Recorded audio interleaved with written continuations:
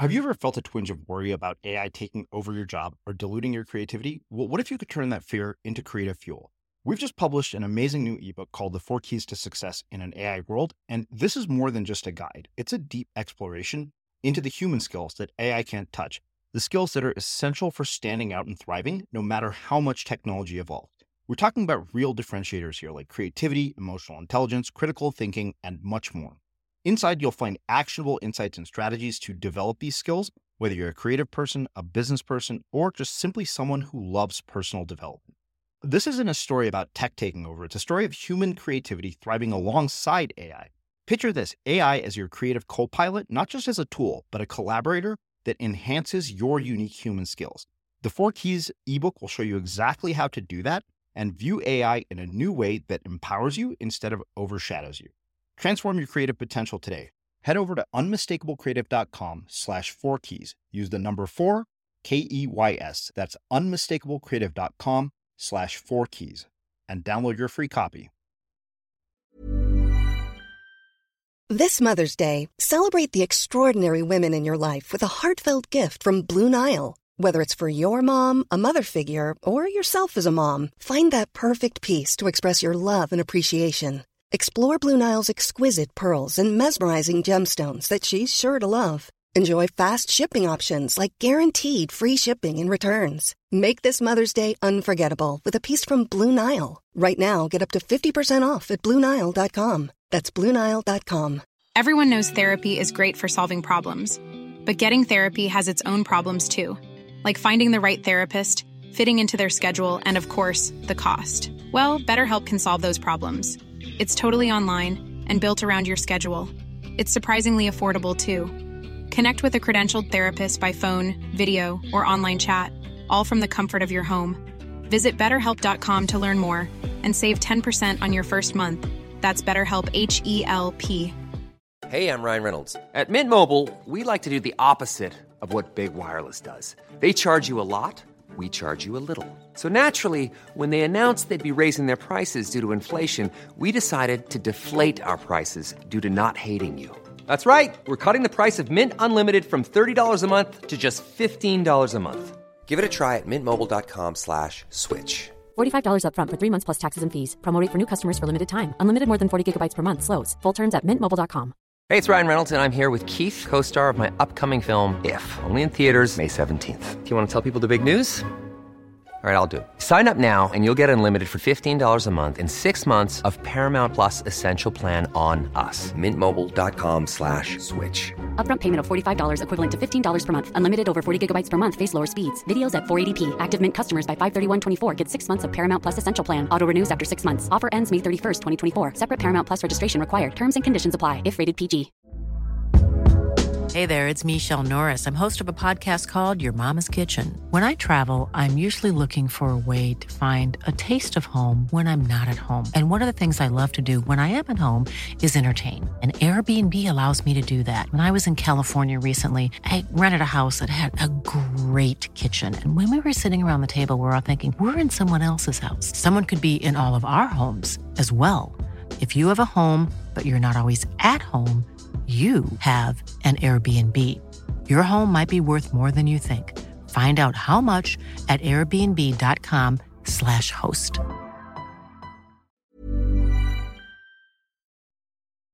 As creators, we're always on the move. Whether it's a live podcast event, a pop-up shop, or a workshop, we're constantly interacting with community, and that's where Tap to Pay on iPhone and Stripe comes in.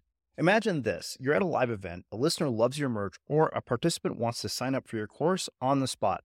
With Tap to Pay on iPhone and Stripe, you can accept their payments right there and then, right from your iPhone, so there's no extra hardware or no delays. Total game changer. It's not just for creators. Any business owner can do this. It's about making transactions smoother and much more personal, growing your business in your way. We've been using Stripe for our products and courses for a long time, and now with Tap to Pay on iPhone, you can take your business to the next level too. So visit stripe.com/tapiphone to learn more. Remember, folks, with Tap to Pay on iPhone and Stripe, your business is always at your fingertips. Well, so relevant to both of those is this idea that whenever there's a fundamental human drive or activity, something that we feel really strongly and has been a part of our species for a long time, you have to be really careful if you start monkeying around with it with technology, right? Because if there is a strong drive that has some sort of real evolutionary purpose, it's really powerful. There's a point to it. And so if you start manipulating it with some tool that someone, a 22-year-old came up with in some incubator somewhere, you might have problems, right?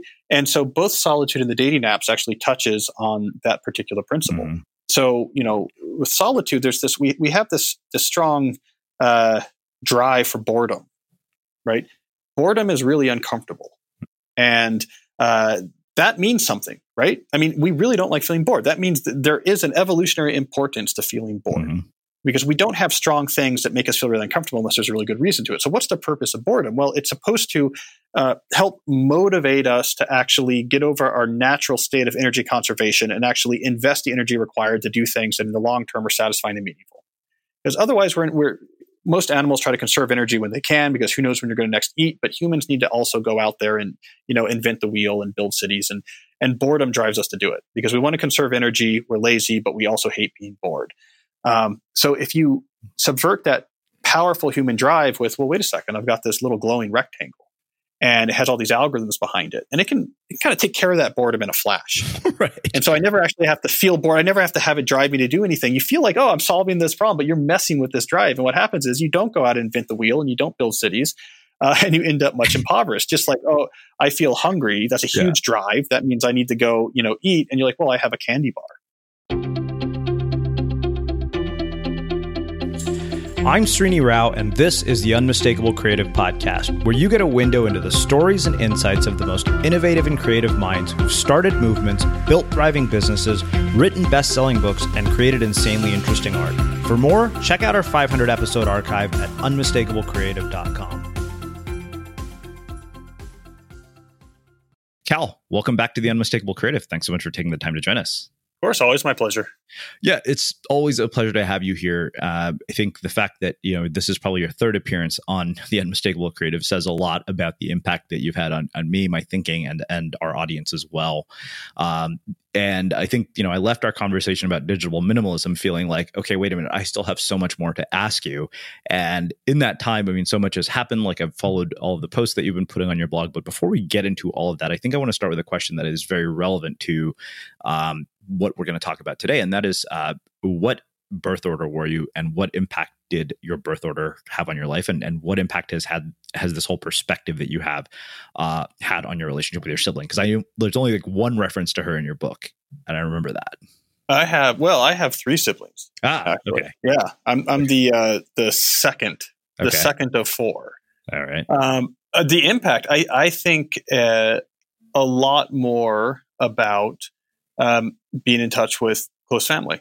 Mm-hmm. I mean, it's one of the things that has disappeared for a lot of people pretty quickly, that I used to spend a lot of time on the phone. Mm-hmm. And for a lot of people with social media in particular, it's, I commented on, my brother's Instagram or something, right? we're in touch. And, I don't have that issue because I don't use social media, but I have a young family and I'm pretty busy. And I think this is one of the big things that came out of working on the most recent book was, that's like exercise. Yeah. Making the time, sacrificing. That comes up a lot in the literature on social satisfaction. It's not just contact. It's contact that requires a non-trivial sacrifice on your part. That's what gives people satisfaction. I had to put aside time. This was not trivial. Yeah. I prioritized this over other things. Your mind takes that seriously. Mm-hmm. Okay, this is something that matters. And so that's something I've thought a lot about more recently. Yeah. Do your siblings use social media? I think, to various degrees, I think. Okay. I don't really know. People ask me this a lot about my wife too. I'm actually not quite sure. Yeah.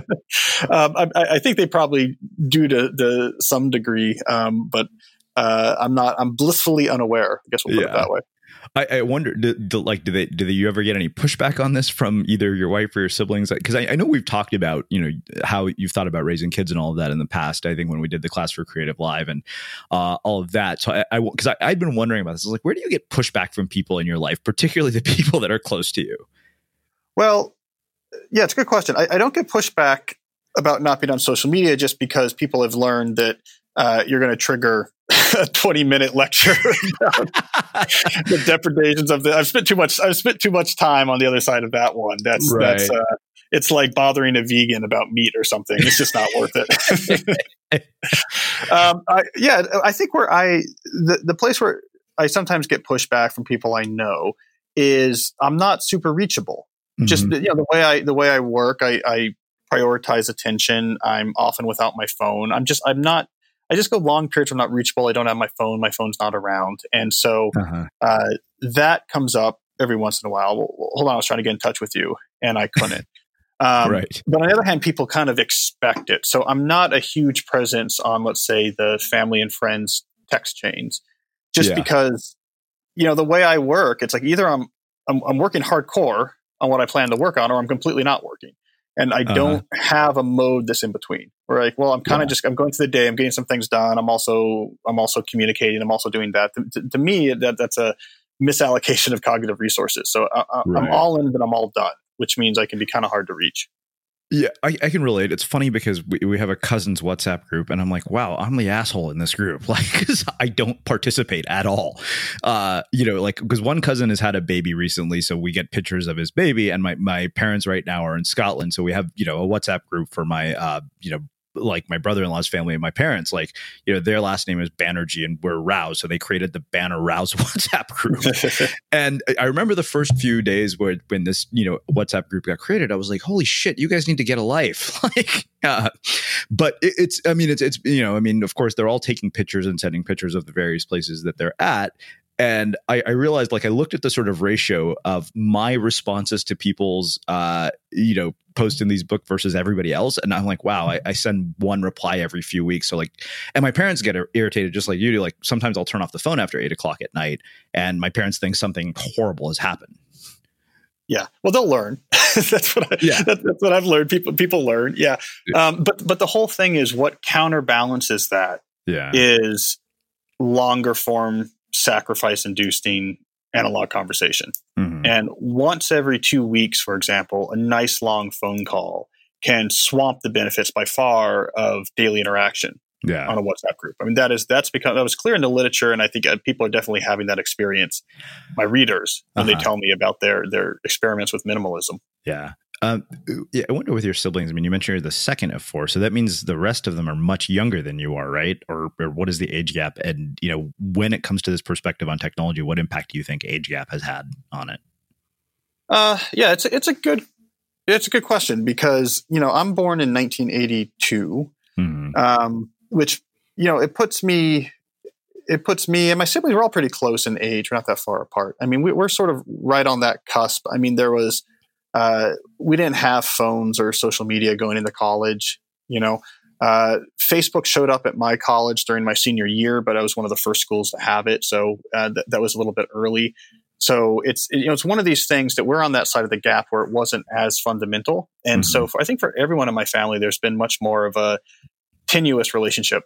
Sometimes we use these things. Sometimes people don't. I know my various siblings come off and on some of these networks depending on what's going on. And so, it's never had a strong foothold in my family. My parents never got involved with it. So it's never had a huge, strong foothold in my family. Yeah, it's funny because I realized there were moments when things would cause tension in my family. It'd be like, oh, you didn't put a picture of this thing on Facebook that my sister, gave you as a gift, and now it leads to this gigantic fight. I'm like, are you serious? And that was finally when I was like, okay, you know what? Like I am going to reduce, using this drastically. But I think, as I was saying before we hit record here, one of the things that really struck me most was this conversation that I had with my parents when I was with them and their friends. And, we sat down and we're at dinner at the Olive Garden. And I'd been trying to find this link between human contact and happiness. And, you just alluded to some of the studies on social contact and satisfaction. And, the whole prior week to my sister's wedding, because of how much time we're all spending together, between the combination of that and not using social media for all of January, I just seen this sort of dramatic rise in my happiness. When, I kind of was like, okay, maybe this is just, causation, mixing up causation and correlation. But I started to think that, okay, wait a minute, human contact has got to be really vital to our well-being. And then I asked, my parents, how often do you guys see each other? And their friends, and they said, oh yeah, we see each other twice a week and we talk on the phone every day. In fact, if one of us doesn't call, we call the other one saying, hey, why didn't you call today? And I was like, holy shit, I don't think any of my friends I see twice a week. Yeah. And so I wonder, one, why do you think that is? And how do we get away? How do we get back to this semblance of community that seems to have like existed and still persists in all older generations? Well, I think the key observation is that our social brain doesn't know what to make of ASCII characters on a glowing glass screen, right? It doesn't associate that with social connection. It's a completely different part of your brain that's reading, let's say, a comment on a social media post or a text message. That's going through the networks of your brain that do sort of reading and abstract comprehension. And it's almost completely unrelated to this highly evolved social network. That social network in our brain, what that requires is the rich stream you get in analog communication, the pacing of voice, the timbre, is there limbic consonance? So if you're in person, little things about your body movements, how you're actually framing yourself vis-a-vis the other person. It's an incredibly rich, high bandwidth stream that we have this powerful computer behind our ears that does nothing but thrive on that, take that in, process it, figure it out, integrate that into your standing in the world and your community. It's very, very important. And that huge, important social computer doesn't know anything about computer characters. And so once you have that recognition, it doesn't mean that like looking at text, what they would call purely linguistic interaction, there's nothing wrong with it, but it's not scratching the itch. It's like looking at pictures of food versus eating food, right? Like it's fine to watch the cooking shows, but you're going to get hungry if you actually don't go out there and eat food. And then once you have that realization, like, oh, what I need to thrive socially is I need to make non-trivial sacrifices with close friends, family, and community with analog interaction. That's what I need. That's the nutriment. And the other stuff, not that it's bad, but it's not going to scratch that itch. It just changes the way you think about your social life. And the fact that you were happier during that period where you're spending a lot more time with your family is completely predicted by the literature. I mean, that's like one of the most well replicated, least surprising results from social psychology literature is that type of analog sacrifice inducing interaction with people that you're already close to is a massive source of satisfaction. And it's really it's not replicated by what we do on our screens. Well, it's funny you say that because I have a really good friend who lives in Colorado, and we talk on Slack every now and then. He's started this business, it's thriving, like doing really well. His wife is about to have a baby, and I came back from a speaking gig, and I just sent him a text. And I said, "Hey, man, like I'm thinking of coming out next weekend." And I thought to myself, I'm like, okay, a lot of my friends are scattered all over the country, but I'm also in a situation where I can go visit any of them anytime I want. And I said, look, I'm like, I could sit here attempting to go on like Bumble dates in San Diego, or I could come and spend a weekend with one of my best friends and play video games with him, drink beer. And I was like, wow, I was like, that was $200 well spent. Yes. It like I see this link over and over. So, I mean, so now you've explained the science, behind it. And I think we all understand that intellectually, like it's not news to any of us. Yet our behavior doesn't necessarily change as a byproduct just of the knowledge. So what is the key to changing that behavior? Working backwards from intention, working backwards from value. I mean, that seems to be the magic bullet with these tech issues, is that the people who try to just throw tips at these issues, or people who are just trying to eliminate what they think is negative. So, for example, I spend too much time looking at X. That seems like it's bad for me. I'm going to try to spend less time, looking at Instagram or whatever.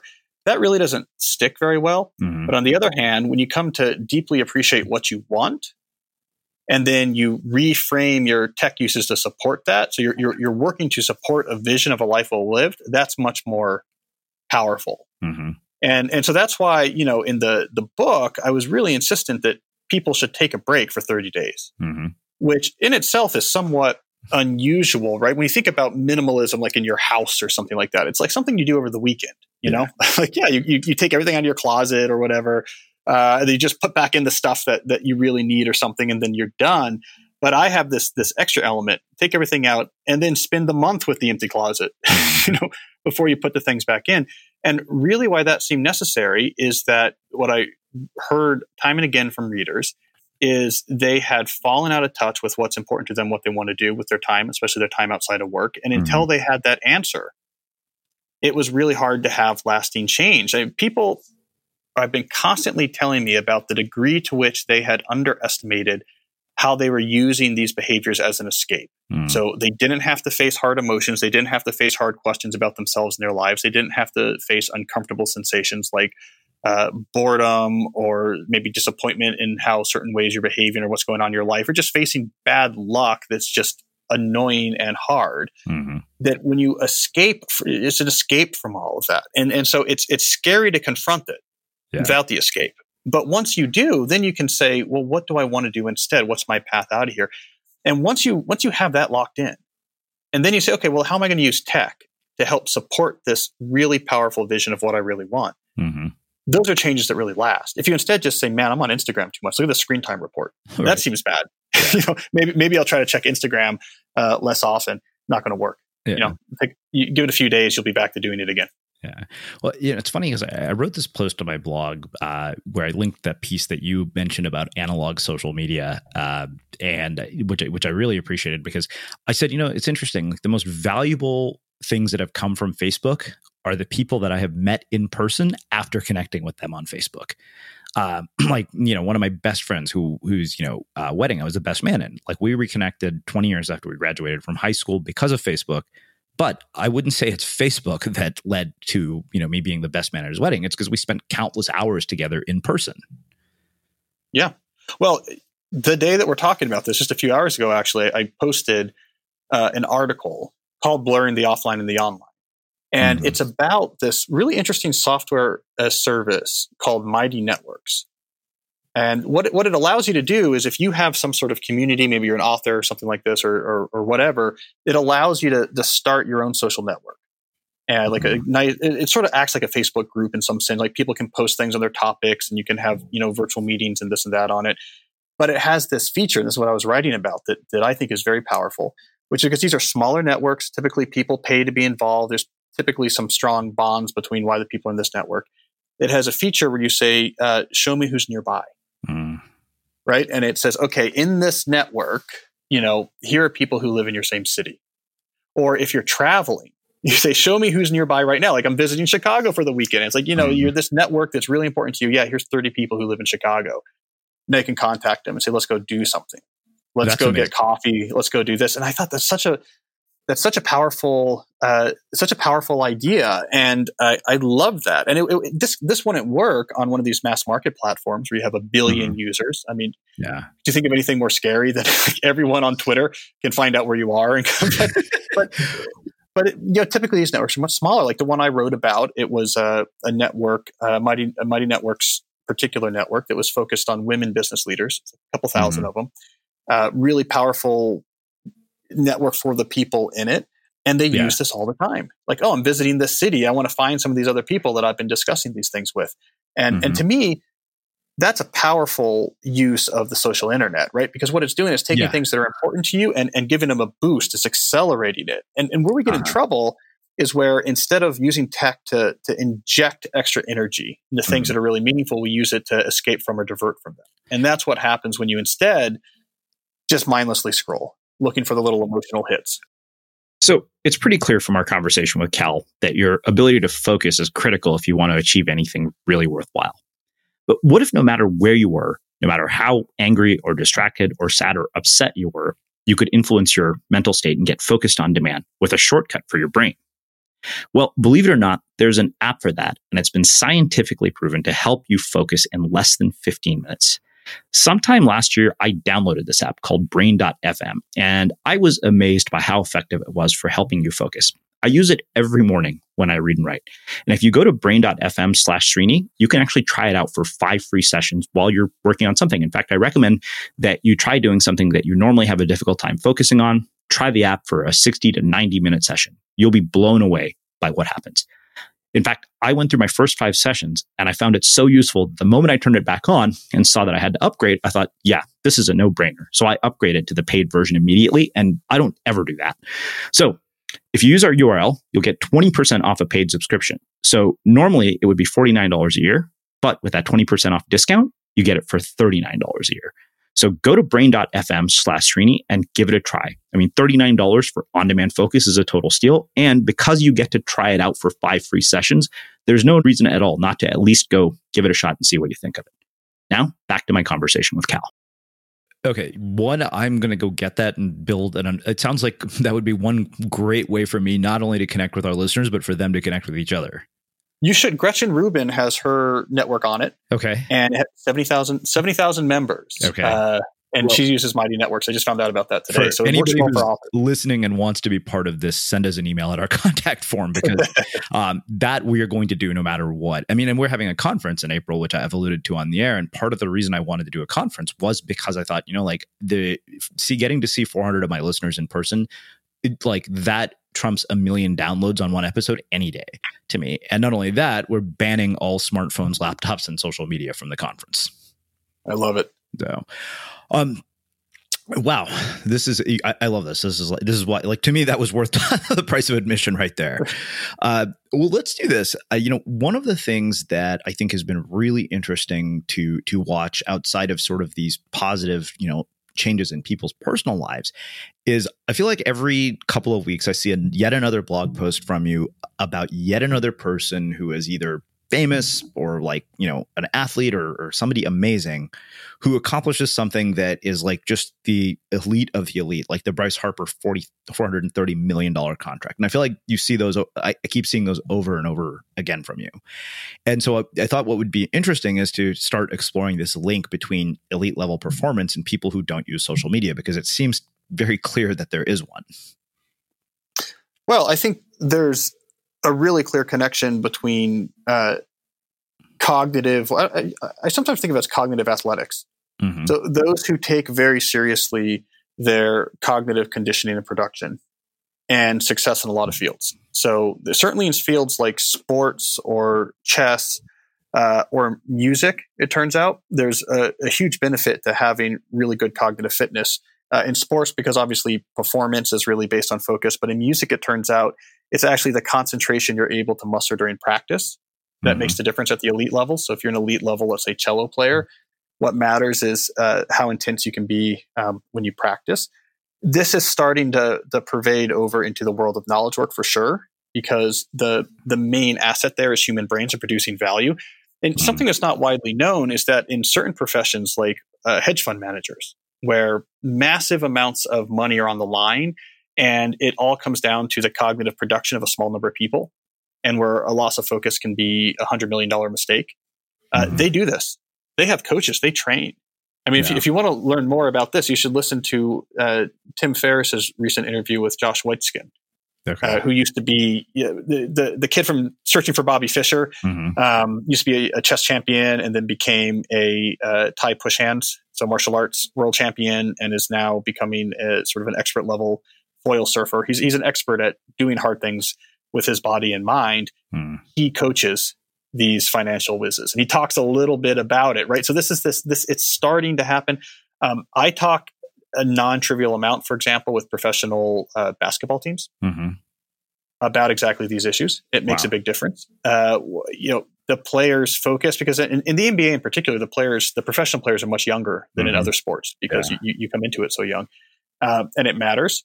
That epsilon, if you're 10% more focused, that could be a 10% difference in games won, which is the difference between the playoffs or not. I mean, it makes a big difference.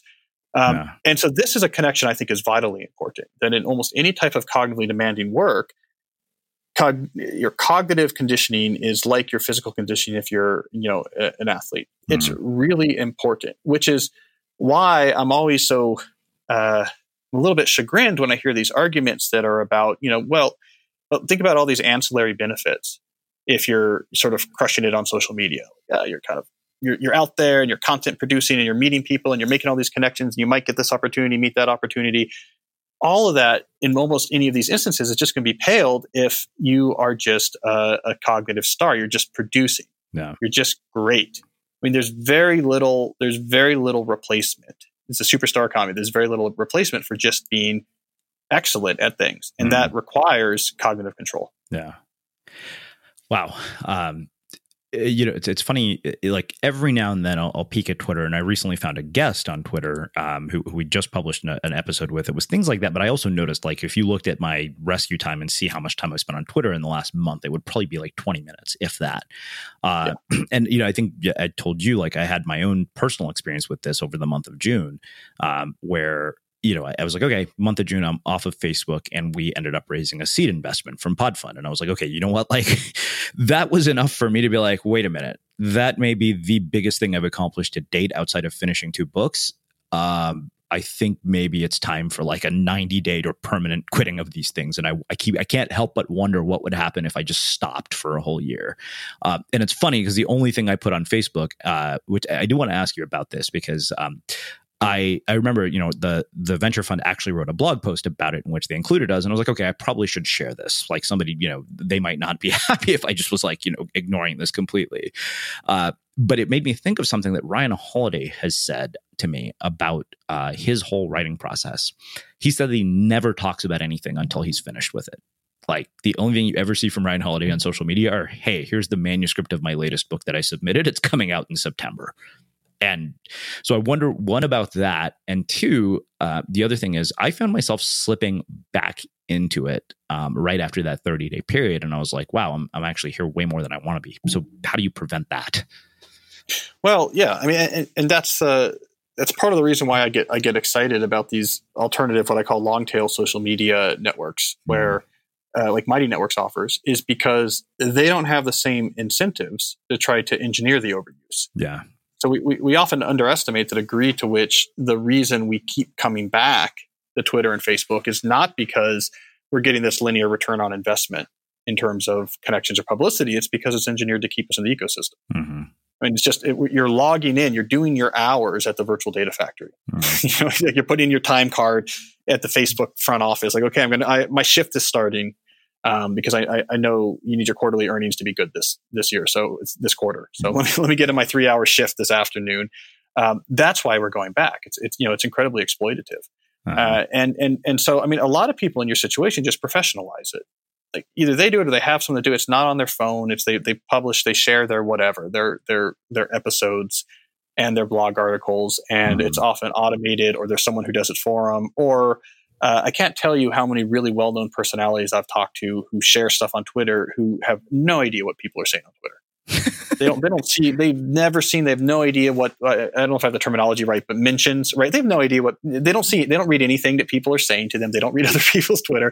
They go on there and they announce, they're like, here's my next episode, here's my next whatever. Mm-hmm. And they get that little epsilon improvement from it. That's incredibly common.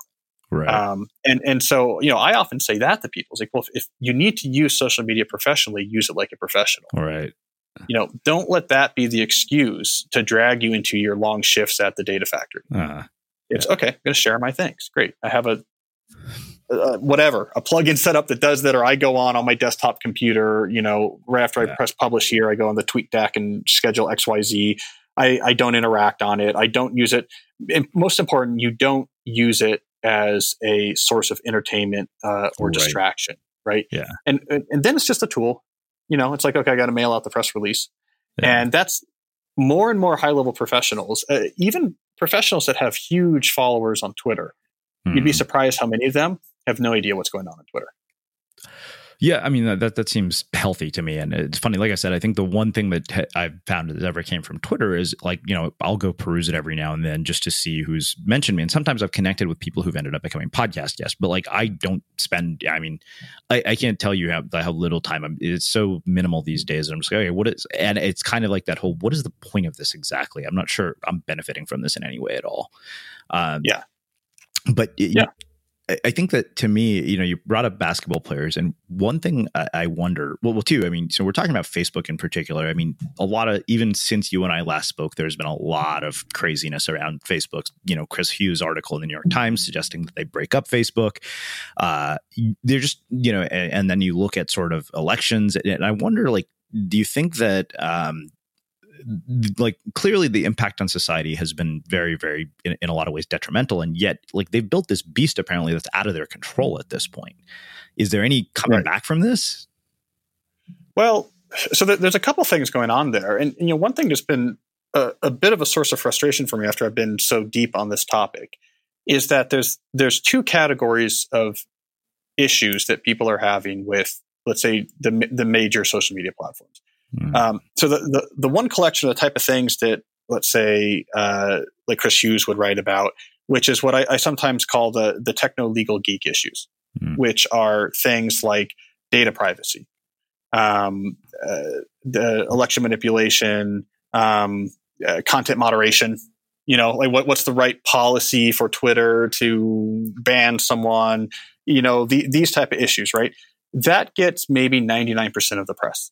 The other category of issues are the health and well-being issues, which is individuals saying, I'm using these things more than I know is useful or healthy, and because of that, it is reducing the quality of my life. Yeah. When I'm on the road, that's what everyone talks about. Right? When I'm talking to individuals, this is the thing. This is the huge negative impact in our society is I, as a person, am less happy and falling short of my potential and feeling existential crises and endlessly anxious because I'm looking at this glowing screen way more than I should. And it's not just that what I'm looking at it's making me unhappy. It's that it's also keeping me away from the things I need to do to actually build a much more sustainable, satisfying life.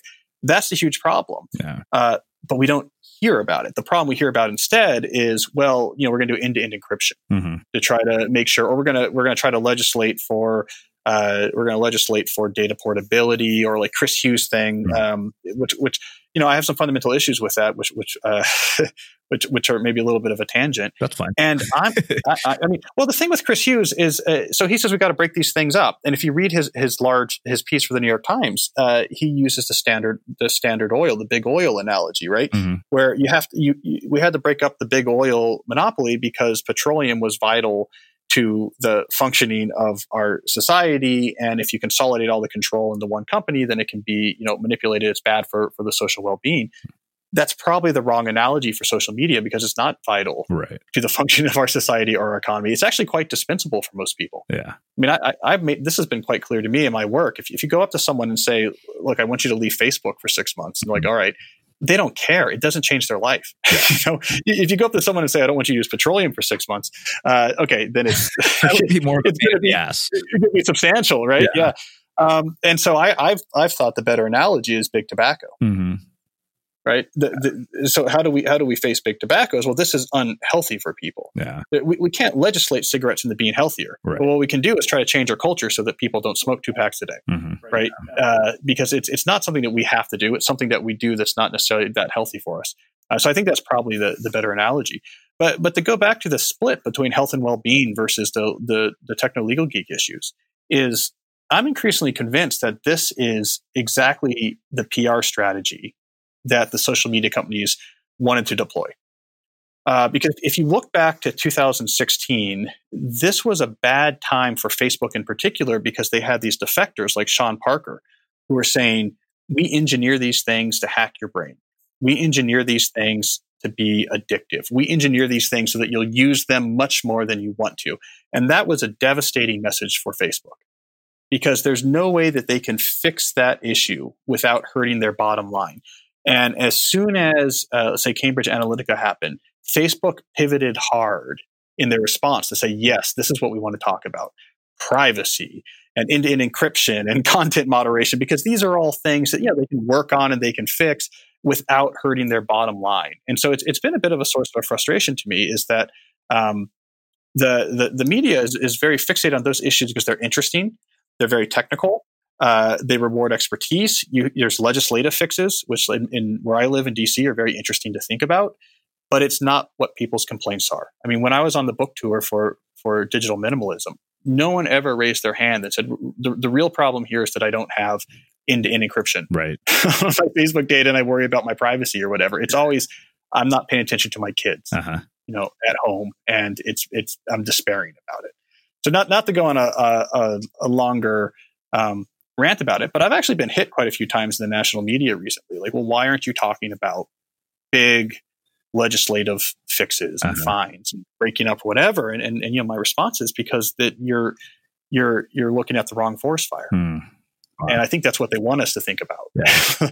Let's talk privacy, not privation, because privacy we can do something about. Privation, your company's revenues are going to plummet. Yeah.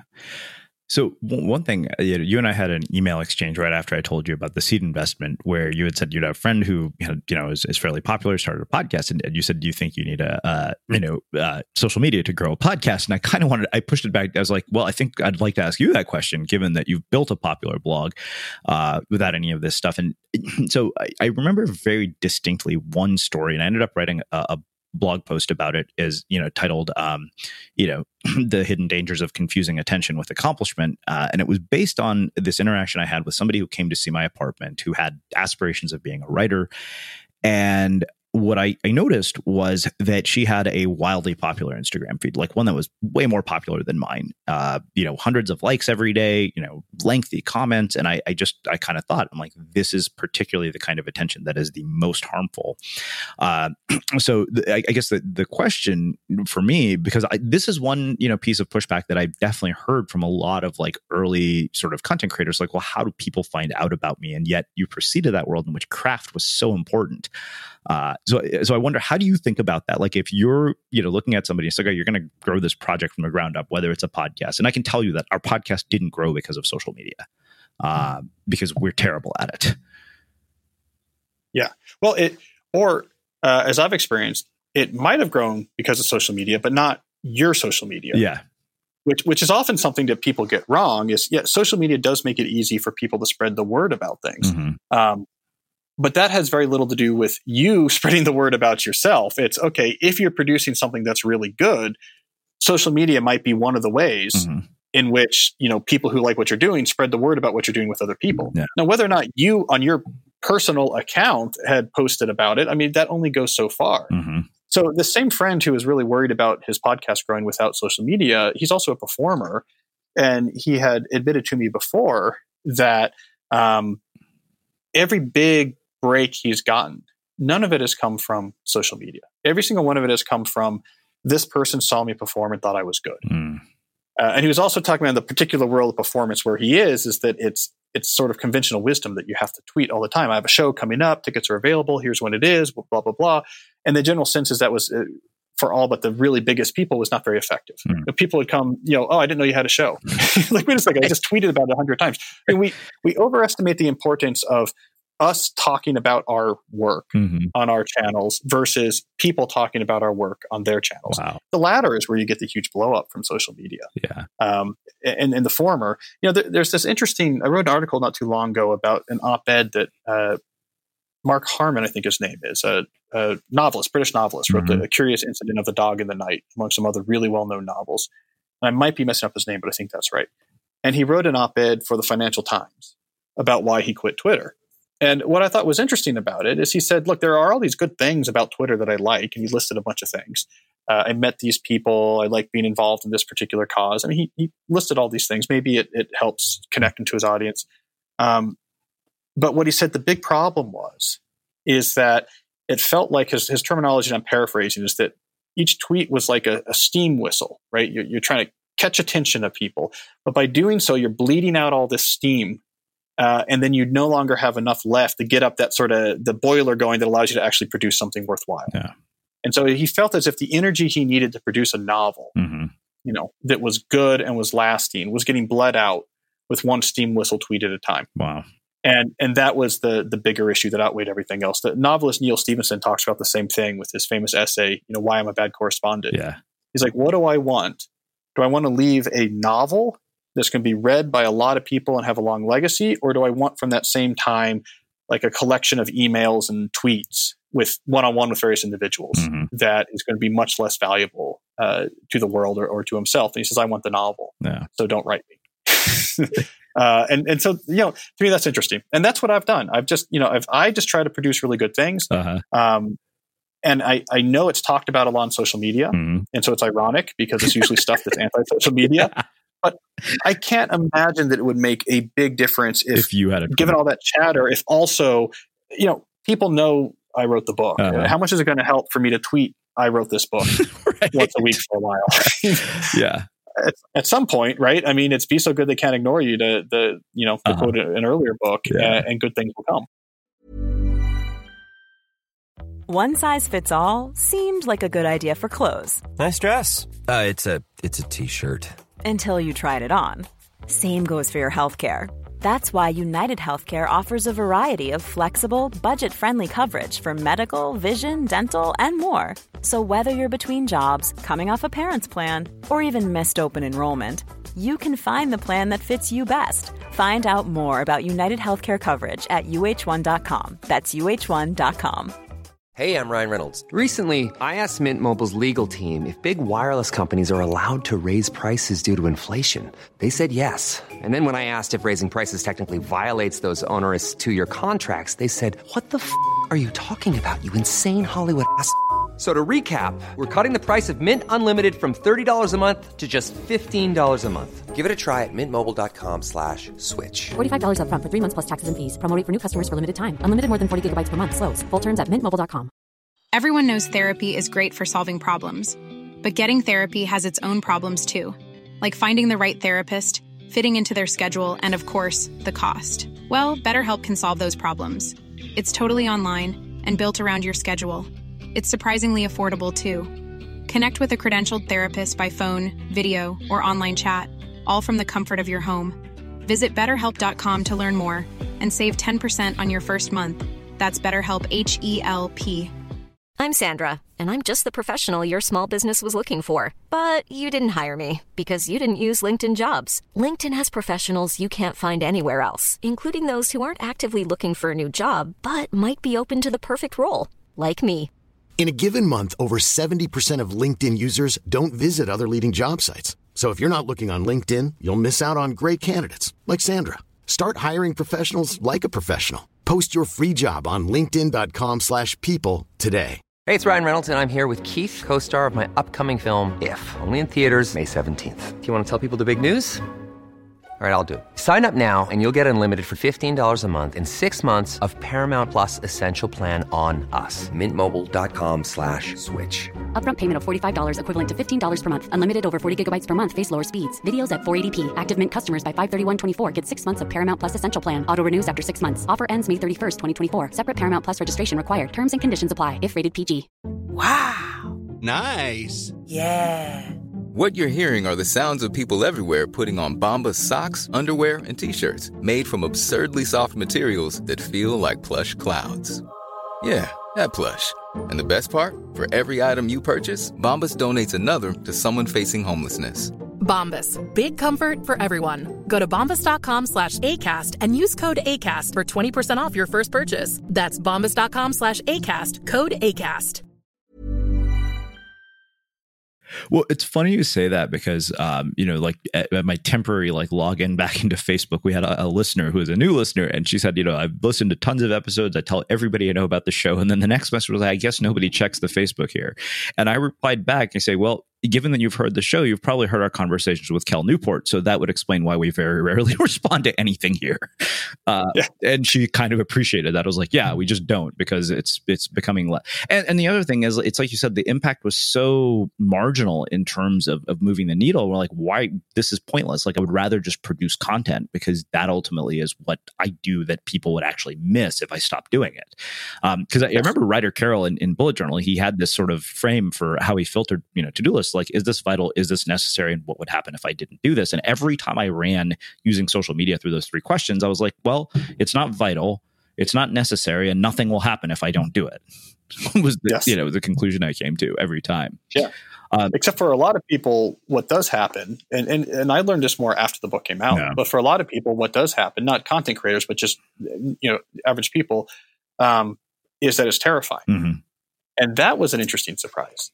That the extent to which people have used these networks as escapes, as I talked about before, was much greater than they realized. And for a lot of people, when they step away from it, facing the existential void of what do I do now? Mm-hmm. And what do I do with all these thoughts? Yeah. And what do I do with all these feelings?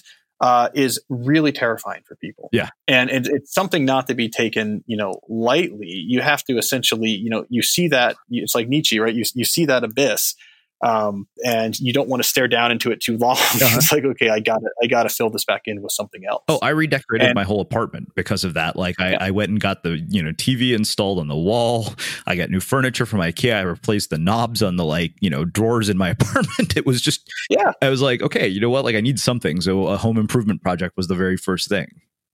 A lot of people who went through my declutter challenge got fit. Yeah. That was, it was interesting. Like, that was, because when they had to stare into the abyss, like, okay, what matters, what I need to do, where am I unhappy? A lot of the place where they're unhappy is I'm eating poorly, I'm drinking too much. Mm-hmm. I'm not sleeping enough. And so they got after it, Wow.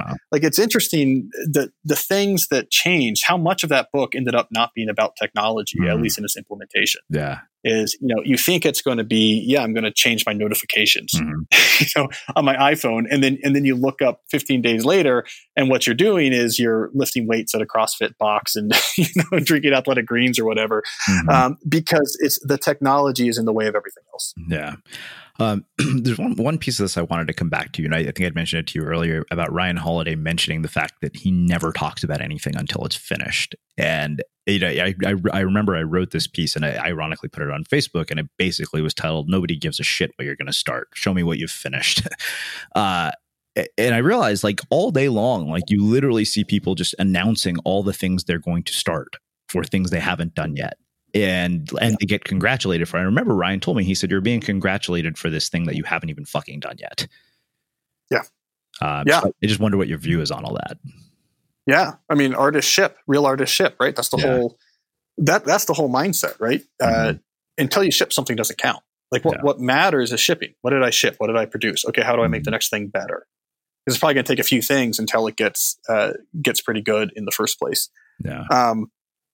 And that's an absolute, it's an absolute truism, right? I mean, it's produce things that are good. And that's everything. Like, the marketplace of attention and opportunities is straightforward. I mean, it's difficult, but it's really straightforward. I mean, what it rewards is things that are good. And it's pretty ruthlessly objective about it. So like, the good news is, like, you produce something good, interesting opportunities and rewards will come from it. The bad news is, if you don't, there's no amount of you sort of advanced social media presence or branding or anything else that can replicate as far as the market of sort of reward and opportunities is, as far as it's concerned. And so I've had that mindset has been instilled in me from the beginning, is this sort of put up or shut up type thing. And Ryan's great about it. Ryan does the work. Ryan writes like a madman. I mean, he really does. I mean, I feel like every time I finish reading one of his books, the next one is in the mail. Cause I mean, we're both at the same publisher, and like, I'll finish one and the galley for the next one shows up. It's like, wait a minute, didn't he just finish the one that I finished reading? Yeah. Well, I'm with you guys now too. I'm also now a portfolio. Awesome. Ryan and I have the same editor now. Yeah, it's. I mean, he puts up, right? Yep. Put out the books. Now, the only thing that's different, let's say, between Ryan and I is that, typically his books are about something that is ancient. So like, the work he needs to do to get ready to write his book is usually, reading the ancients. Right. Whereas there's often some. So his ideas are as old as time. Whereas I'm often trying to work out new ideas. So I don't tell people I'm writing a book, but I talk a lot about the ideas that might be in the book, and that's how I hone the saw. Like, it's not unusual for me, and this is something else I think people get wrong about book writing. It's not unusual for me to spend years talking about ideas that might go into a particular book. I mean, in essays, I do a lot in speeches, or when I work with executives, in interviews. A lot of the interviews I was doing for Digital Minimalism, I was using as a test platform for testing out some ideas for the next book. And it can take, it's just years of talking and thinking, getting feedback, talking and thinking and getting feedback. It's not so easy just to come up with, I think people often simplify, I'll just come up with an idea. So I've learned from. So it takes me a long time to get my proposals ready. It's funny because I'm the weirdo who didn't have to go through any of that the first time. Like, I got my offer without a proposal, which people are like, how the hell did that happen? But that's common for first books, though, because it's often there's something you had already done, right? That, like, okay, specifically, like, we want to make that, but going forward, it's very common. It's challenging, right? To go from that. It's torture. Like, wait a minute. I'm like, I've spent 9 months on this. How, like, I thought this would be, wait, 9 months is not long. Yeah, no, I spent at least that on the Digital Minimalism proposal. If that makes you feel better. Well, that's good to know. I feel a lot better knowing that. So there's a couple of other things that I wanted to come back to here. There's also, I think, this, you mentioned there's like, cognitive fitness, and I wonder, how do you train that? And when this was a question about the NBA athletes that we didn't get to. And that was, I think that one of the things that has been really interesting to look at is so many of the people, like you said, are so young who are coming into the game, and most of them have grown up with this stuff, right? Like, you look at LeBron's Instagram feed, he's posting stuff all the time.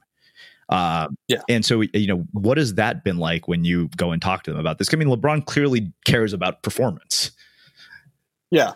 Well, I think LeBron has a team. Yeah.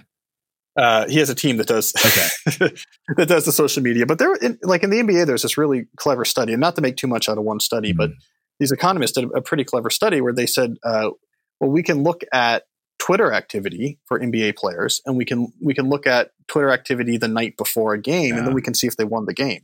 And we can also look at the performance of the individual player. And the study had a pretty clear connection that the more a player was using Twitter the night before, the lower their performance, the next day on the court. And it was that type of study that actually got people thinking pretty hard about it. Yeah. I've been talking professional athletes. It's interesting. So this idea is definitely starting to spread in basketball. Interestingly, in baseball, it's not as big of a deal because the game requires just hours and hours of being on the field and in dugouts where there's no technology allowed. So actually, baseball players spend huge swaths of their day in this sort of calm, ready, focused type mindset because the games are long. There's no technology. Also, they're older because they go through a really long minor league process, and so by the time they make it into the majors, they're much older. It's less of a superstar culture too. So anyways, that's an interesting aside, but I think it's the new frontier. Yeah. There's a lot of elements that go into it. And so, one, health and diet play a big issue. So what you're eating, sleeping, your physical fitness plays a big role, but we haven't really made that connection before. Two, the type of activities you do makes a big difference. So if you give yourself a lot of quick hit distraction, it just weakens the concentration muscles. If on the other hand, you do lots of long form, high concentration type mental activities, it strengthens those muscles. And three, the big place, and this really is more tied to the book I'm working on now, is how you structure work. Yeah. And so, not to get too much into it, but the way we structure, and I talked about this briefly last time, but we structure work now in knowledge work based on having these ongoing unstructured conversations, which are convenient and flexible, but require constant network switching. Yeah. Look at that. Look at this. Jump back to this. Look at that. Look at this. Right. It also vastly increases the number of things that are on everyone's plate because it turns out if you remove the friction in terms of energy and social capital and what it takes for me to ask you to do something, I'm going to ask you to do a lot of things. And then you're going to ask someone else to do a lot of things because you have to make up for that attention. That's the tragedy of the commons. And you look up and everyone's doing 5x more work than they were 20 years ago. And and they can't. It makes them miserable. So that's interesting too. So I think it's a huge topic and it's the next frontier. I mean, cognitive performance is at the core of so much of our economy and we barely think about it. Wow. Yeah, so because I remember when we had that conversation and I went and transcribed it and I replied back to you, I said, I really think that you would be better suited to start a company to solve this problem than write another book. It would make you a lot richer. Because I thought, I was like, if you can solve this problem using technology, it would be like a multi-billion-dollar company because I realized, and the closest thing, I don't know, what you use these days for your writing, but I use Notion. Which, they've basically positioned as the all-in-one workspace. And what is amazing is that they thought through all of this stuff. Like the interface disappears the moment you stop typing, so it's distraction free. You can do everything that you can do in like a dozen different apps. And yeah, you can have notifications, you can collaborate with other people, but it's very rarely the kind of thing that you feel interrupted by. And they've done so well, apparently, that when they moved to an office, they didn't update their Google Maps on purpose because they were afraid that investors would start coming and knocking on their doors. Yeah. Oh, it's huge. And I've talked with quite a few companies at this point that have this same mindset of because it's 100 million people and it's $1 trillion of GDP, right? I mean, if you can unlock this productivity that's just being squashed because we're not recognizing the way the brain works, it's one of the biggest sort of moonshot opportunities out there. The complicated thing is I don't know if you can solve it just with technology. Yeah. Because the problem is, what's the underlying workflow that you use? How is it that you identify, assign, execute, and review tasks? Right. And if you don't replace that with something else, I can put people in isolation chambers with this beautiful software that makes it impossible to communicate, and people are going to be sending carrier pigeons through the windows or knocking holes in the wall. Because if that's the only way we know how to coordinate, like we have this ongoing ad hoc, unstructured conversation, if you take that away, work grinds to a halt. And so that's why I'm still, so I'm with you on that. I mean, I think there's products that could do this. I think there's probably training. I mean, there probably needs to be some sort of academy I launch along with that book so you can immediately take action. Right. But there also has to be a culture shift as well. Yeah. And like, that's a lot of what I've been like today, even I've been working this last few months on I've been going through all of the research. Here is how we currently work and what is wrong with it. And when you really see it laid out carefully, like I'm trying to do, it's horrifying. Yeah.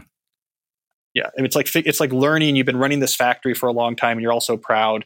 And then someone comes in and says, if you turned the lights on, people would probably stop dropping things so much and you would probably build these things a lot faster, right? You're like, oh yeah, if the lights are on, we can see. I mean, we don't have to just feel around in the dark. I mean, it's really like one of those type of light switch type issues. And when you really lay it out, here's how we're working. It's completely arbitrary.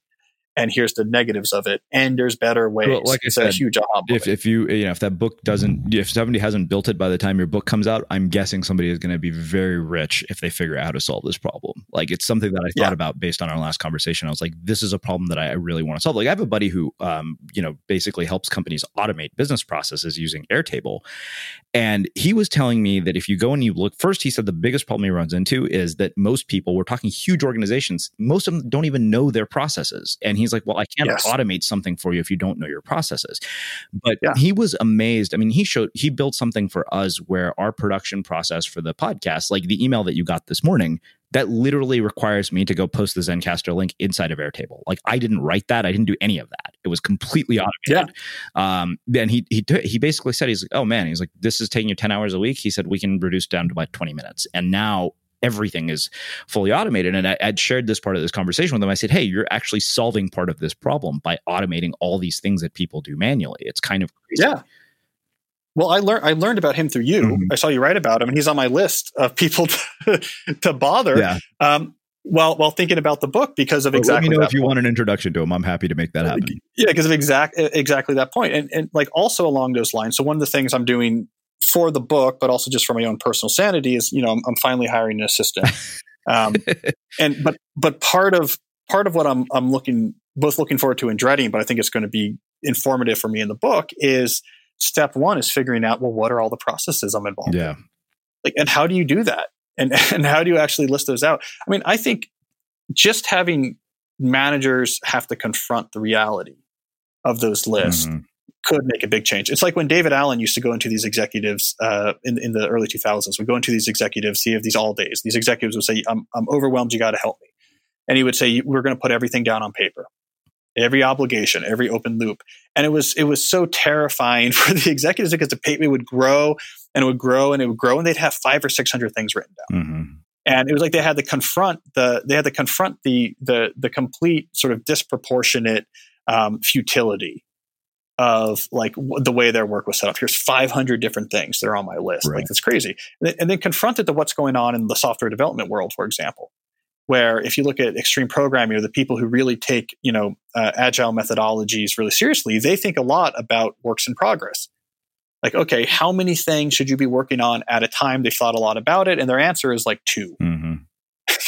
Like in that world, it's like, if you want to make the most out of your mind, maybe 1, maybe 2 things at a time. Yeah. Then you finish those, and then we figure out what's going to go next. Contrast that to David Allen's executives, 400 things on a list. Well, and even if you look at John Doerr's OKR book, the Measure What Matters book, he actually says like 3 to 5. He said any more than that, for a quarter, he said it's way too much.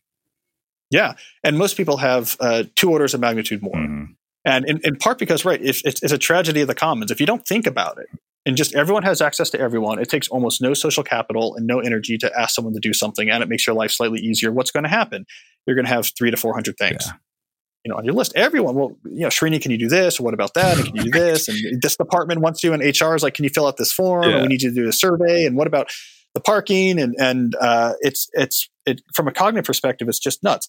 But that's why you're right that someone's probably going to make a lot of money off of this, is because that's a huge factor. That's a huge sector of the economy. That right now is just running in just the worst type of way. Yeah, well, I always remember the Dan Kennedy filter for email, which he shared in a seminar called No BS Wealth Attraction. I thought it was the funniest thing. It was obnoxious, but it was also true. He's like, this is how I filter my email. He's like, is this a person who's trying to get me to do something, or is this a person who's trying to give me money? And those are like, that's literally how he said he's like filters all communication, which I thought, okay, well, Dan Kennedy's done all right for himself. Maybe there's something to that.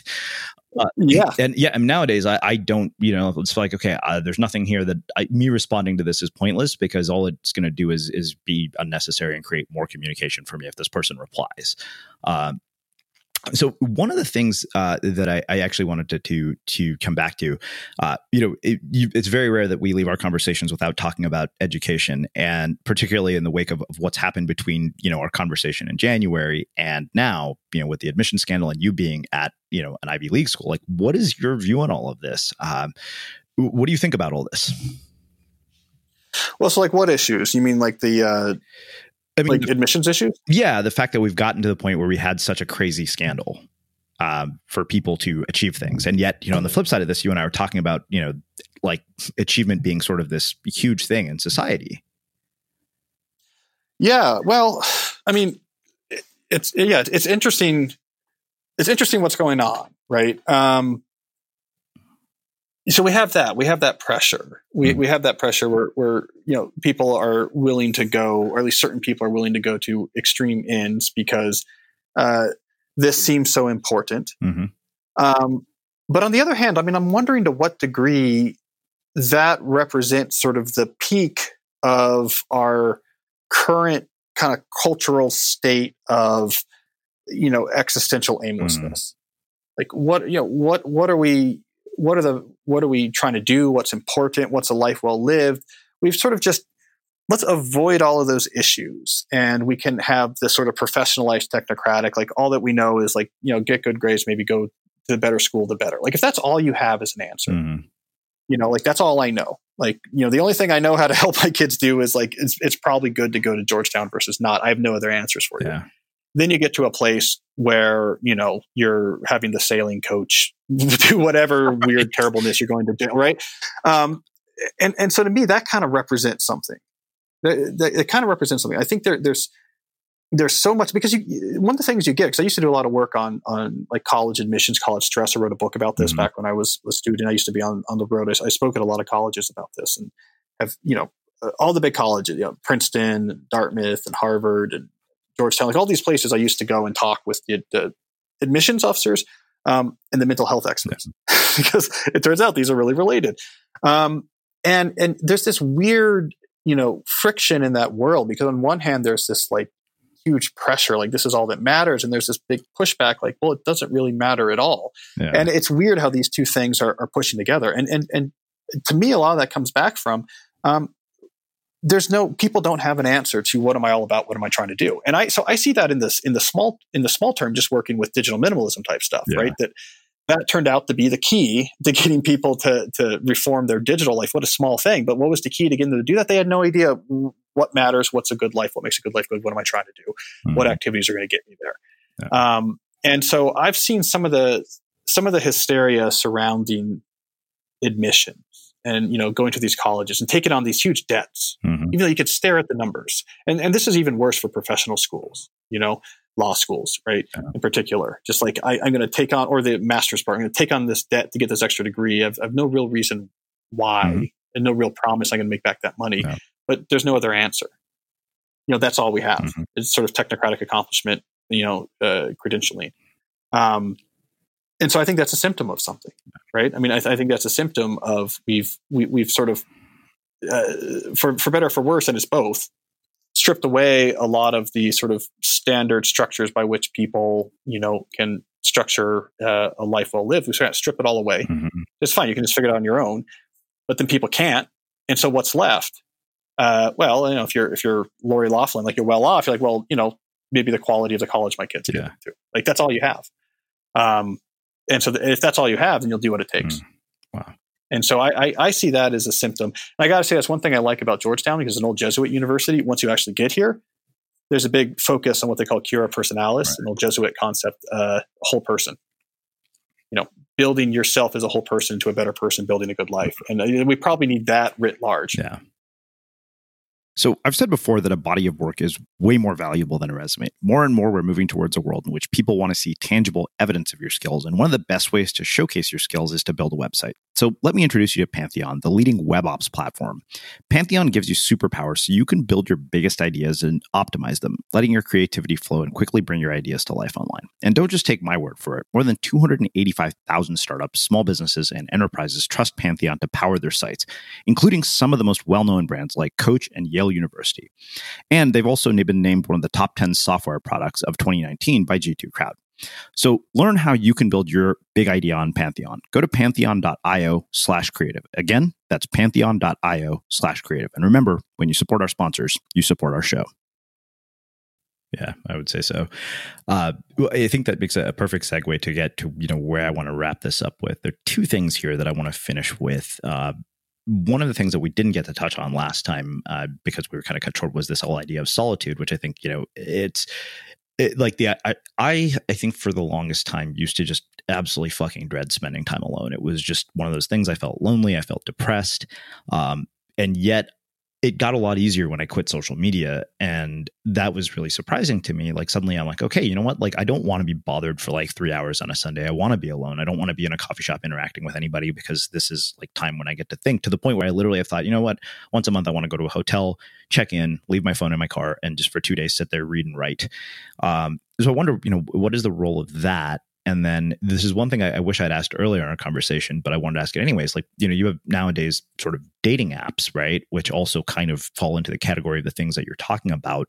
And I wonder, like, my experience with them has been pretty awful, to say the least. Like, I think literally everybody who is on these apps, their like default thing is, I'm on this and I can't wait to get off of it. That's, the end game of how this thing ends. So I wonder how you think about those things. Well, so relevant to both of those is this idea that whenever there's a fundamental human drive or activity, something that we feel really strongly and has been a part of our species for a long time, you have to be really careful if you start monkeying around with it with technology, right? Because if there is a strong drive that has some sort of real evolutionary purpose, it's really powerful. There's a point to it. And so if you start manipulating it with some tool that someone, a 22-year-old came up with in some incubator somewhere, you might have problems, right? And so both solitude and the dating apps actually touches on that particular principle. Mm-hmm.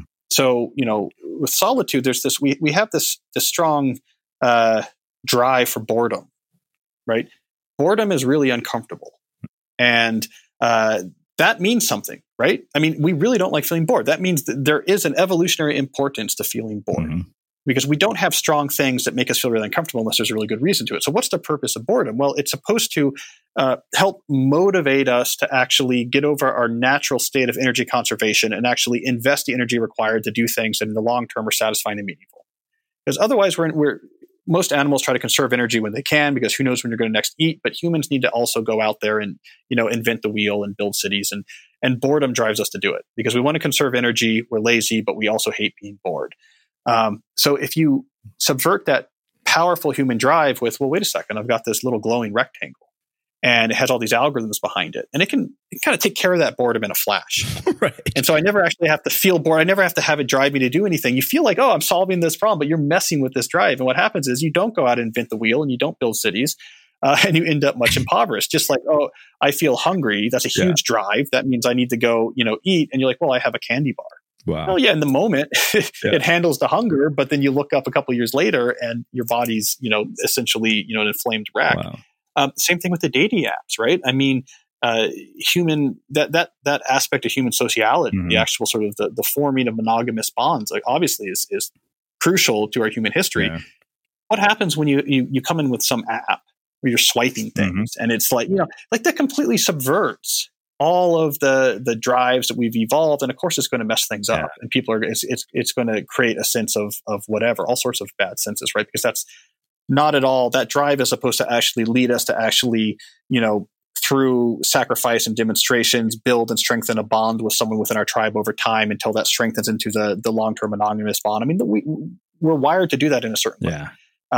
If you subvert that with, I swipe this direction, or like I swipe that direction, and I barely talk to the person, you mess with drives and it causes problems. Wow. And so this is maybe the new terrain of the paleo movement or something like that. I mean, is like, okay, forget the eating for now. What about the other aspects of our life? Boredom and connection, and mating.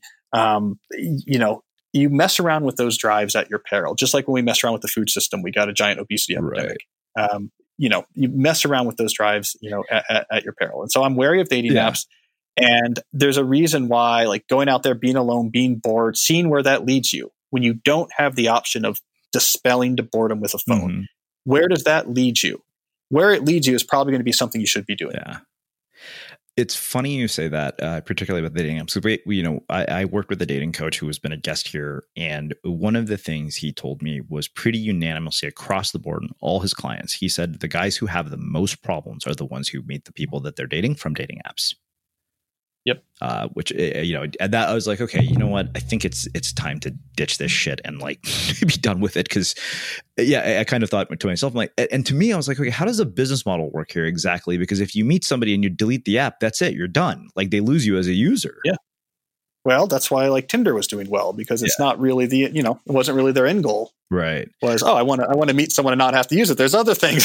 That's the other thing, right? Is I've thought about that in terms of Bumble. And for lack of something less crude, I'm like, you're effectively saying, okay, would I sleep with this person every time? Like, I know, because I've had this conversation with people. I'm like, let's be honest. Like, anybody swipes right or left, that is literally the filter by which they're making this decision.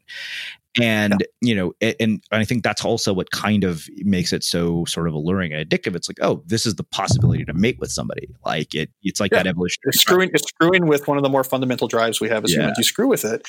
And, if you'll excuse use of the word, you're going to make a lot of money because you're playing just like junk food makes a lot of money. People have to eat. That's a powerful drive. And if you can exploit it with hyperpalatable food, people are going to spend a lot of money on it. And we know evolutionary, well, what's the right way to do this? Well, you're supposed to be trying to sacrifice and invest non-trivial time on behalf of communities that are important to you to actually sort of build up your social capital and be of worth to these communities. And in those investments, you come across people in these communities with which you strengthen over time a bond that goes from platonic to romantic. I mean, we have age-old history on how this typically happens. But if you're instead just playing video games and then, emerging just the Bumble for a while, like that's, you're kind of going against about 100,000 years of wiring in terms of how this is supposed to work. Wow. Okay. Well, hopefully you haven't put, a bunch of dating apps out of business. I think that is what always amazes me out of our conversations is I always wonder, I'm like, these massive giants who you've been hypercritical of for damn good reason somehow still seem to persist. It's like a billion people. Like it's amusing to me because I know there are a lot of our listeners who I know because I've connected with them on Facebook, ironically, and I still see them on Facebook, even after all of our conversations, which I think is fascinating that it still persists. Do you think that's partially because the message just hasn't penetrated media enough? Like it's a PR issue, like you said? Yeah, I think so. I mean, after Cambridge Analytica, there was this delete Facebook movement, and there was some massive amount of users, like very non-trivial percent, that either canceled their accounts or deactivated them or took them off their phone. And most of them returned, which is really depressing. Yeah. And in part, it's because in the end, people actually don't care that much about data privacy. It's just it's an abstraction that really doesn't affect their day to day. And they are faced with the question with like, well, what else am I supposed to do? Yeah. So that's kind of depressing. But where I'm seeing success is the cultural approach I'm taking. I mean, you change the culture around these things, and the media I think is coming around to it. I don't know. It's hard. Things take a long time. Someone sent me the timeline recently for tobacco. I mean, tobacco usage fell from 45% to 12%, which is great, but it took 50 years. Wow. And there was quite a lot of active education. So I'm not sure. Yeah. On the other hand, I mean, these things are addictive, but they're not like tobacco. Like if I take it out of your life, you're not going to have the shakes, like it's not a chemical, addiction. And so these networks are a lot more dispensable.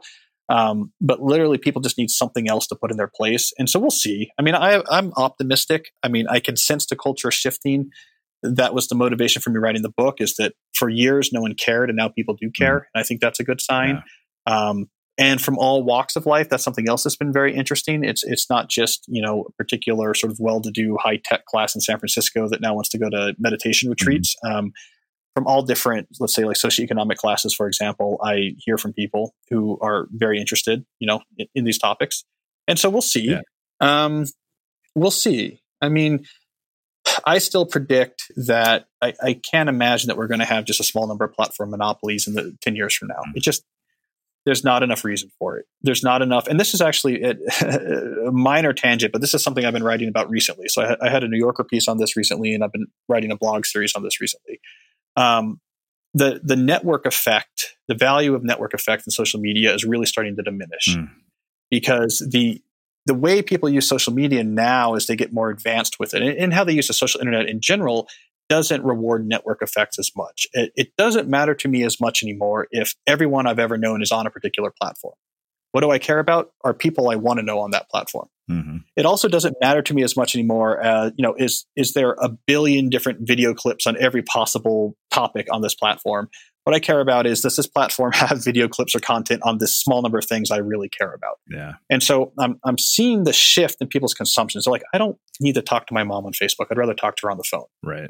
But I'm really into this particular topic, and, like Gretchen Rubin's books. And I would love to talk to some 10,000 other people who really like Gretchen Rubin's books. Like, that's really valuable to me. Yeah. And so the importance of network effects is diminishing, while the importance of a network being interesting is increasing. Wow. And I think that is going to subvert the entire justification for why you have to have giant monopolies. And once you don't need giant monopolies, then you can have a huge, diverse marketplace of different social internet offerings. Wow. And once you have this huge marketplace of different offerings, things like engineered addictiveness and these type of things, which are necessary if you need to support a $500 billion company, those go away when you're Gretchen Rubin and you have 70,000 people on your platform, and maybe they pay $1 a month or whatever to be on it. It's like, well, she doesn't need to be exploiting you and trying to get you addicted. And one of these other mighty networks I profiled, they tell their users, no, we don't want you on here more than twice a week. Yeah. Like, you need to be out there working on your business. Like, our users aren't on here all the time, but they pay a monthly fee. It's fine. They're not selling ads to them. So that makes me optimistic. I don't think the mass market model where we have to have everyone on the same network for it to be useful, it just doesn't hold, because we already have the internet, which can connect everyone to anyone and anything, right? That's there. We're all a part of that. So to have a second internet within the internet that everyone's on is just redundant. And so, not to get on my network effect tangent, but, to me, that's probably the biggest, that's one of the biggest threats, I think, is, to the major social media platforms, is it's becoming less clear that we need major social media platforms. Wow. Yeah, it's funny because you mentioned sort of, these deeper things, and I'd started writing this piece and I'd meant to send it to you about deep consumption, because I started thinking about, okay, how would it be different if I went, instead of listening to 10 different podcasts, or for example, reading 10 different blogs, if I took one person and I just basically consumed their entire body of work for a month, which was, one of those experiments I'd intended to do, but I never did. And, I'd meant to email it to you and ask you about it. And I wonder what, to me, that seems like there would be much more value in that than scattering my attention. Even if I am reading 50 different books, would I be better suited to say, you know what, I'm going to read everything Seth Godin has ever written? Yeah. I mean, I've long thought that would be a useful service, like a search engine where it's like, okay, you're interested in this author, I'll gather all the podcasts, I'll gather all the whatevers, and that's actually a behavior people do. I've done that, calnewport.com/media. Yeah. I've been trying to consolidate, like, here's 50 interviews and here's 15 videos and here's 20 articles. And so, like, if you want to deep dive, you can. But yeah, I think that's very effective. I had lunch not long ago with a philosopher, so an academic philosopher, old school. And he was like, you should really read this book I wrote. It's really hard. So you're going to have to read this other book first, which basically is, and it's a hard book to find. I had to get in the Georgetown Library. You can't get it on Amazon. It's called Understanding the Medieval Meditative Ascent. He's like, he's like, this is hard. It's going to take you a long time to get through this, but then you're really going to understand what, in this case, is Boethius, particular, Greek philosopher. Then you can understand my book on him, and then you can understand his book. And this will take you like 6 months, but you'll get a lot out of it. And it's like, that's the old school way, It's 3 books that are each going to take months to read and a lot of hard thinking, but you're going to come out of it with a deep new insight, which is what intellectuals, that's all they did. So there's something to that model, I think, versus like, let me get some tweets. And I literally thought, I was like, okay, who are my favorite interviewers? I'm like, you know what? There's this guy, Sam Jones, who does this amazing podcast called Off Camera. And I was like, I'm going to just download all of his interviews, because he interviews all these amazing celebrities like, Matt Damon. And I was like, okay, this guy asks amazing questions. And, I was like, okay, I could go through his whole podcast feed and then add another one after that, which like I realize is a fundamentally different way to consume content. Yeah. And read things, long things. Think about, that's the other thing this philosopher told me, by the way. He's like, people who study these hard philosophies, the way the books used to be written is that it's supposed to be an equal balance. Like you read the chapter and then you spend an equal amount of time thinking about it. And then once you finally understand, you move on to the next chapter. Long form thinking. This was the huge benefit that the written word, one of the huge benefits it gave the human civilization is that it taught us how to do long form thinking because reading requires long form thinking. If you can do long form thinking, then you can invent calculus and physics and everything else. Until we had reading, we didn't have the training to be able to actually produce the things on which the modern world is built. And so, that's something that you want to sidestep only with some trepidation. Reading and thinking about hard things teaches your mind how to think about hard things, and thinking about hard things is how progress is made. So I know, and you got to get going here. I wanted to ask you one thing which we never got to, and that is kind of what does your average day look like, and how do you think about, like, how do you choose the things that you're going to write about? Like, what is that process for you? Is it just like, what is your entire sort of creative process, I guess, is really the question. It's pretty focused. I try to focus what I'm writing on. I mean, I'm working on a book. And so I'll know this month I'm working on this chapter. I do a small number of articles outside of it, and I try to maximize the quality of the places that I'm writing for. And then my blog post is a little bit more serendipitous. I take an idea that's been bouncing around and then think, okay, that I want to develop. And then I'll put aside a couple hours for it. But most of what I'm spending my time on is pretty static from day to day. Like I'm working on this chapter. It's going to take me a month. Or I'm working on, if I'm doing like a big New Yorker piece or something, it's going to take a long time. Like that's what I'm going to be thinking about for a while. And then my blog posts give me a little bit more, in the moment it's scratchy. Once a week, I'll be like, what's something that's caught my attention? Right. Wow. Very cool. I have one final question for you, which I know you've heard me ask you at least 2 times at this point. And, I'd be curious to see how you answer this, 6 months later. What do you think it is that makes somebody or something unmistakable? Yeah, I guess I don't know. I forgot what I said before, so I don't know if my answer is so because I've heard so many changing or not. But I mean, I'm sure probably what I said before is what I still think now is that you produce something that's too good to be ignored. Like that's kind of the whole ballgame. Everything else good comes out of that. Amazing. Well, I mean, I think that there's really everybody knows where your books are. They know where your blog is. Is there anything else you want to share with people other than telling them to quit Facebook? Yeah. Oh, quit Instagram too. Okay. If that, yeah. No, calnewport.com. You can find out what you need to find out. Awesome. And for everybody listening, we will wrap the show with that. Thank you for listening to this episode of the Unmistakable Creative Podcast. While you were listening, were there any moments you found fascinating, inspiring, instructive, maybe even heartwarming? Can you think of anyone, a friend or a family member who would appreciate this moment? If so, take a second and share today's episode with that one person, because good ideas and messages are meant to be shared. Planning for your next trip? Elevate your travel style with Quince. Quince has all the jet-setting essentials you'll want for your next getaway, like European linen, premium luggage options, buttery soft Italian leather bags, and so much more. And it's all priced at 50 to 80% less than similar brands. Plus, Quince only works with factories that use safe and ethical manufacturing practices. Pack your bags with high-quality essentials you'll be wearing for vacations to come with Quince. Go to quince.com/trip for free shipping and 365-day returns. Imagine the softest sheets you've ever felt. Now imagine them getting even softer over time. That's what you'll feel with Boll & Branch's organic cotton sheets. In a recent customer survey, 96% replied that Boll & Branch sheets get softer with every wash. Start getting your best night's sleep in these sheets that get softer and softer for years to come. Try their sheets with a 30-night guarantee. Plus, get 15% off your first order at bollandbranch.com. Code BUTTERY. Exclusions apply. See site for details.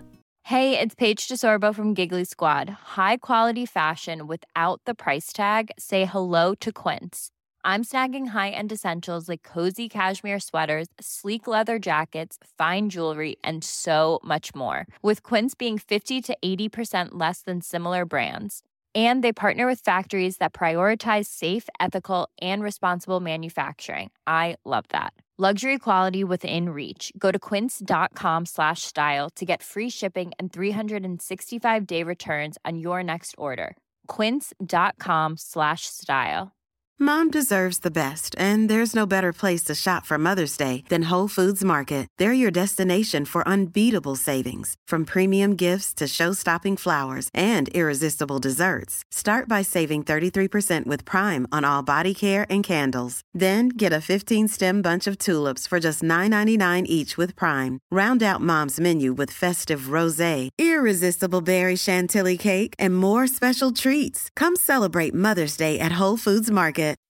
When you make decisions for your company, you look for the no-brainers. If you have a lot of mailing to do, Stamps.com is the ultimate no-brainer. Use the Stamps.com mobile app to mail everything you need to keep your business running with up to 89% off USPS and UPS. Make the same no-brainer decision as over 1 million other businesses with Stamps.com. Use code PROGRAM for a special offer. That's Stamps.com, code PROGRAM.